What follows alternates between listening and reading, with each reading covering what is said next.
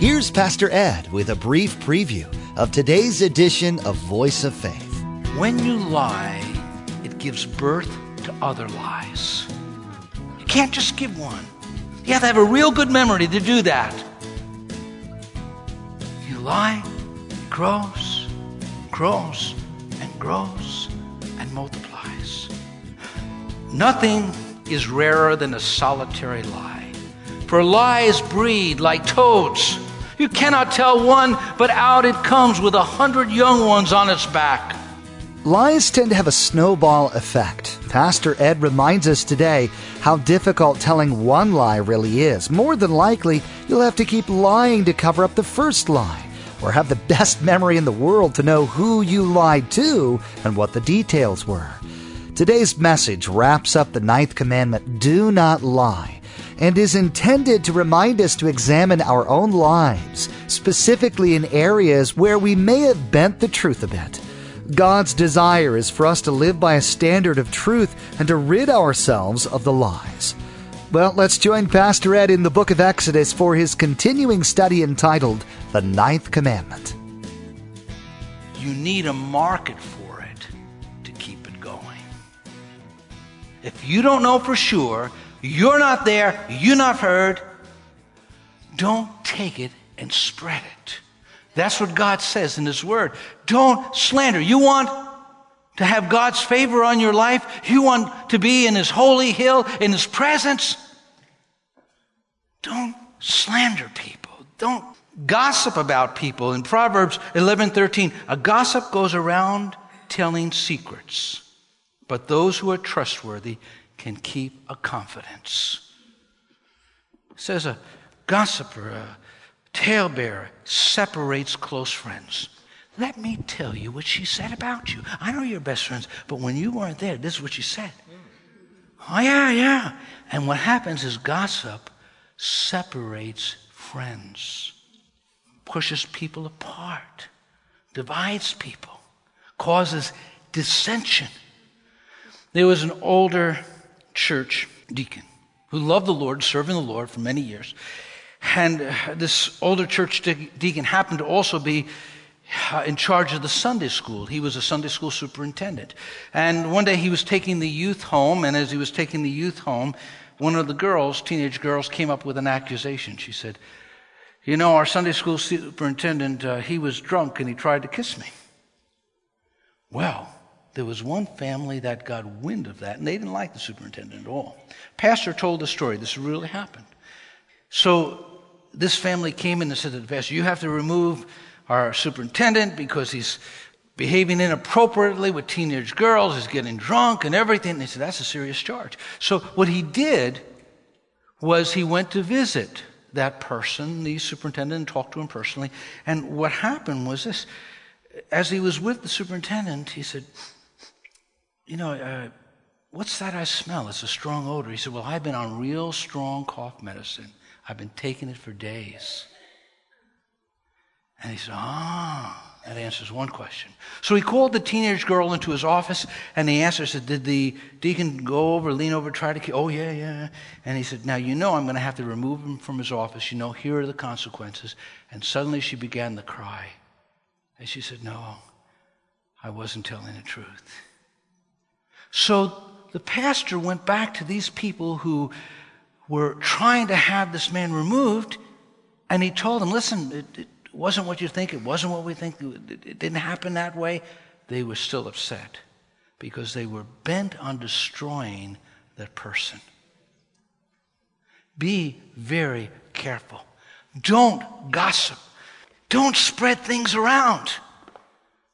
There was an older saint in the church who was known for his pious life, but he was very frail physically, emotionally. And someone said something about this older saint that wasn't true, and it really got into his heart, spirit, and emotions.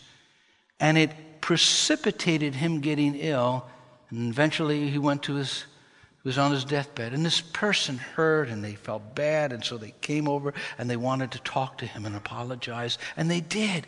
And this older pious saint said, listen, I forgive you.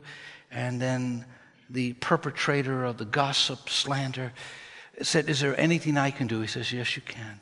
I want you to take this pillow, and I want you to go to the nearest hill, and I just want you to shake the pillow and let all of the feathers fly out. And so he did, and he came back. He said, I did what you asked. I said, I want you to do one other thing. He said, what I'd like you to do is now go collect all of those feathers. He said, that's impossible. He said, well, it's impossible once you spread a rumor, once you make an accusation, once you say something about someone, it has a life of its own. If you have something to say, bring it to the throne of grace. Bring it to God. Let Him deal with it. He knows. He sees. And if it's critical, bring it to the elders. Bring it to the deacons and deaconesses. Bring it to the pastor. Say it there. The idea of deception. Everyone who lies to his neighbor, their flattering lips speak with deception. The idea of deception, to deceive, to lie to someone. Parents, let me stop and pause. Don't ever say to your children, when the phone rings, tell them I'm not home. Or in the office, tell them I'm not here. There's an African proverb that says, who lies for you will lie against you. You're teaching your children how to lie. Now, they don't need any lessons in it. They have a fallen nature. From the time we're born liars. Little child with the cookie crumbs still in his hand and the evidence around his mouth. When his mom said, did you take cookies out of that jar? Oh, no, Mom. We're born liars. Sin is at the core of our hearts. We need His amazing grace. See, we have to see at Mount Sinai our sinfulness so that we understand Mount Calvary where we can get His grace. Because none of us deserves God's favor. Psalm 101 verse 7, no one who practices deceit will dwell in my house. No one who speaks falsely will stand in my presence. When we buy into lying and when we flow with the flow of culture, we're getting into the system the prince and power of this world has dominion over. And he is the father of lies. The power of a lie. John 8:44. You are from your father the devil. You chose to do your father's desires. He was a murderer from the beginning and does not stand in the truth. Because there is no truth in him. When he lies, he speaks according to his own nature. For he is a liar and the father of lies. When you lie, it gives birth to other lies. You can't just give one. You have to have a real good memory to do that. You lie, it grows, and grows, and multiplies. Nothing is rarer than a solitary lie. For lies breed like toads. You cannot tell one, but out it comes with 100 young ones on its back. It's like toads. Just multiplies. Don't lie. Lying has a destructive nature. The destructive nature of lie. A false witness will not go, notice the word, unpunished. One who spouts out lies will not escape punishment. When we lie, it does something to us. It's destructive in relationships. One of the most difficult things in adultery is not just the fact of adultery, but the lies that cover it and the trust that is broken. Would you go in to the store and use your credit card if you thought they were going to use your credit card number for something they wanted? No. Who would do that? What's the basis of our transactions in society? It's trust. Once trust breaks down, society breaks down. That's why God said, don't lie. Don't be dishonest. Be honest in our relationships, in our conversations with one another. It's destructive in its nature. It destroys character. Two men met in the forest in Pennsylvania. Both of them had guns in their hands. They were hunting. And one man said, "I just got a deer. It was maybe 250 pounds. And he described how he cornered it and he captured it and how he was able to pursue it. And he was just gleaming over this deer that he shot. And it wasn't deer season. And so the friend the man that he was talking to, the acquaintance, he said, "Do you know who I am?" He said, "No, I don't know who you are." He said, "I'm actually the game warden." And so the man replied to him, "Do you know who I am?" He said, "No, I don't know who you are." He said, "I'm the biggest liar in Pennsylvania." Lying takes something away from us. It diminishes our character. We must be truth tellers as believers, as Christians. In Proverbs 16:28, it says, "A dishonest man spreads strife. A whisperer separates close friends." Dishonesty is moral suicide, a disintegration of the moral self.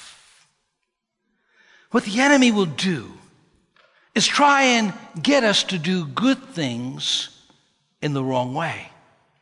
To Christians, he says, listen, exaggerate that prayer meeting that you just had. Embellish the story. "Oh, I prayed for someone, and I think a tumor disappeared. All they had was a migraine headache, but, it became a tumor." We exaggerate things. The early church did. Where do you think you get the spurious gospels? People thinking, "Oh, this is an important truth that everybody needs to know." And so they say, the Gospel of Thomas. And they are dishonest. When you do that, you take away something from your character. Be honest even about how we talk about church, how we talk about life. I think so many problems in the Christian life is sometimes we read biographies of Christian people and all they tell you is the good. And then they stretch the truth, bend it also. And you get an unrealistic view of what life is and the journey is all about. There needs to be a sense of honesty about us as believers. The deceptive nature of lying, not only the destructive, but it's deceptive. The worst lies are the lies that we say so often that we begin to believe ourselves. And we become susceptible to the lying spirit of the enemy. In 2 Thessalonians 2:11, it says, "So God will cause them to be greatly deceived. They will believe these lies." Let me go back into politics for a moment. I'm not a politician and I haven't studied it, but I think a simple observer can see this. Our politicians believe that the ends justify the means. They'll lie to us enough as long as they accomplish their ends because they think that's the greater good, when it's not. There has to be an honesty. And when the honesty is taken out of a relationship, trust is broken, confidence is broken. Thus, the whole moral fiber and fabric of society begins to crumble. But let's not demand honesty from our leaders. Let's not call them on it. We have to go along with the culture. Or do we? Or do we? Let's stand up for the truth of God's word. Let's have a prophetic voice and call an era and sin. Whether we're popular or not, we have to speak the truth. Now, speak it in love. Some people delight to speak the truth, but they use it in a harmful, hurtful way. They wield the sword as to cut, not as to heal. Deceptive. Lying can be so deceptive. We could become Pharisaical. We begin to cross over the line where we believe our own pious thoughts about ourselves. We live in a culture where we're concerned about greatness but not goodness. We're concerned about accomplishments, not about how you did it. God's concerned about goodness, and He's concerned about doing things in the right way and being the right people. When we cross over that line, we become Pharisees. We become hypocritical. We begin to believe the lies that we have said and perpetrate it, so that we cannot see our own sin, so that we are blind to what is so obvious to God, to others. We become susceptible. And what actually happens is the words of Jeremiah are fulfilled in our lives, where he says people live a lie. They begin walking in a lie. You meet a couple, and one of them comes in for counseling. Our marriage is going to break up, all these troubles and everything. And they sit down and they begin to tell you about all of their things. And you listen to them long enough and you believe their spouse is right out of hell. And their house smells of sulfur. And then you listen to the other person. And then you say, well, it's not quite like that. But what happens? That person really begins to believe what they've said long enough, that they walk in a lie. They believe it. We need to be truthful with ourselves and truthful with God and truthful with one another. Where is truth? It's abandoned. Not only in the secular world, but in the church. Where is the call to repent? We need to hear it. Arnold Glasgow said, all lies are not told. Some are lived. It is hard to be honest. Ask any of our Christian businessmen that compete with competitors who will be dishonest, who will compete with people who will just stretch the truth, not be fully honest.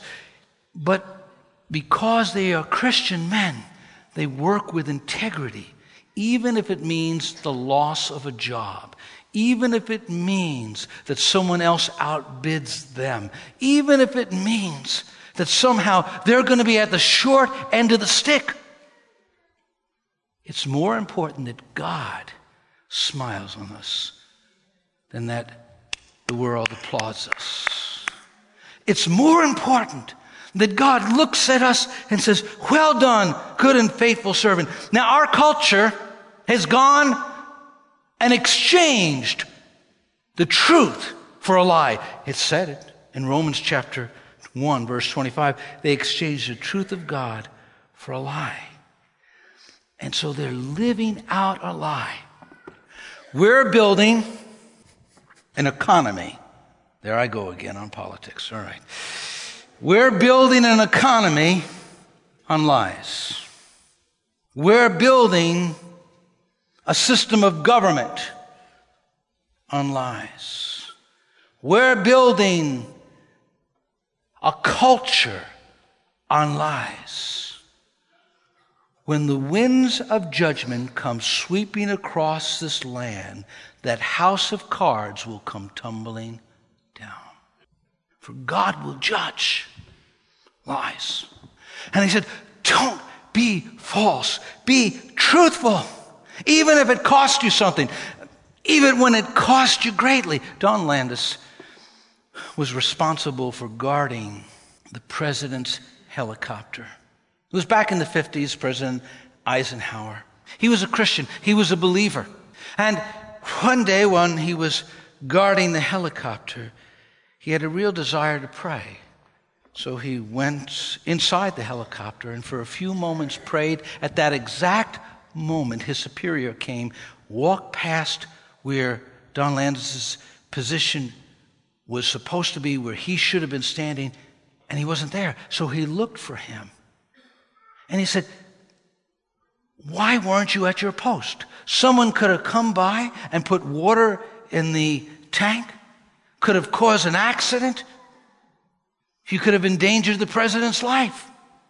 And Don Landis had to be honest. He said, I went in and I was praying. His colleagues said, just tell them that you heard a sound in the helicopter and you were going to check it out. You'll be okay. He said, I can't do that. And so when he was brought before the military court, he told them the truth.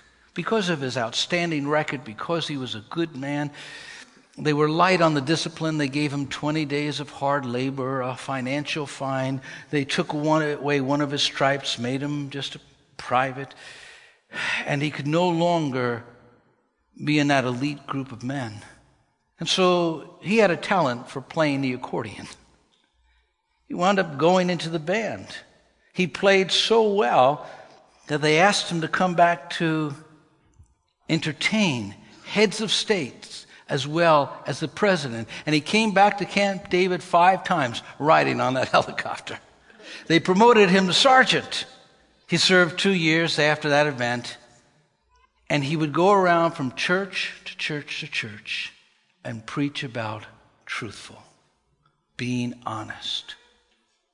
Honesty doesn't always pay off in this present world, because the prince and power of the air rules and reigns, because the father of lies is controlling so much of what happens. But when God sees an honest man, an honest woman, he says, come here, come into my holy hill, enjoy my presence, because that's who I invite into my presence. I want to encourage you in this moment to search your heart and ask the Lord, Lord, help me to be a man, a woman of integrity. Search it. God may bring to your mind someone that you've wronged. And somehow you need to make a restitution. Someone that maybe you said something negative about and that was wrong and you gossiped and you make restitution this week. Maybe you need to say something good about them. Maybe you need to go back to the people you said something and apologize to them. Now, remember what I said earlier. There is a politeness that needs to characterize us as believers. So if you told someone, oh, I really like you, and you don't go back and tell them, I don't like you. I lied to you. Remember, the truth is meant to be spoken in love. And remember, God gave us this commandment to create harmony and unity and to build community. Remember, we're not the Holy Spirit either. The Holy Spirit can speak to people and show them when they're wrong and show them when they're wrong. And so make sure you know your role. Let Him work in your heart. Let Him work in your soul. The Ten Commandments are truly an epic part of the Bible. Hollywood has forever immortalized this section of the Scripture in a movie starring Charlton Heston. Well, we know that we can't keep these commandments in order to gain entrance into heaven. What is our relationship to them? Pastor Ed will tackle this question and many others as he teaches through this 10-part series entitled The 10 Commandments. You've been listening to Voice of Faith, the radio ministry of Dr. Edward Jones of Faith Assembly in Poughkeepsie, New York. Now, we want to encourage you to log on to voiceoffaithradio.com and spend some time getting to know us. There you can find today's message. The only thing you need to remember is today's date. Again, to stay current with what's being broadcasted here on Voice of Faith and to access the archive of messages, log on to voiceoffaithradio.com. Or if you'd like, you can always give us a call. Our phone number is 845-462-5955. That's 845-462-5955.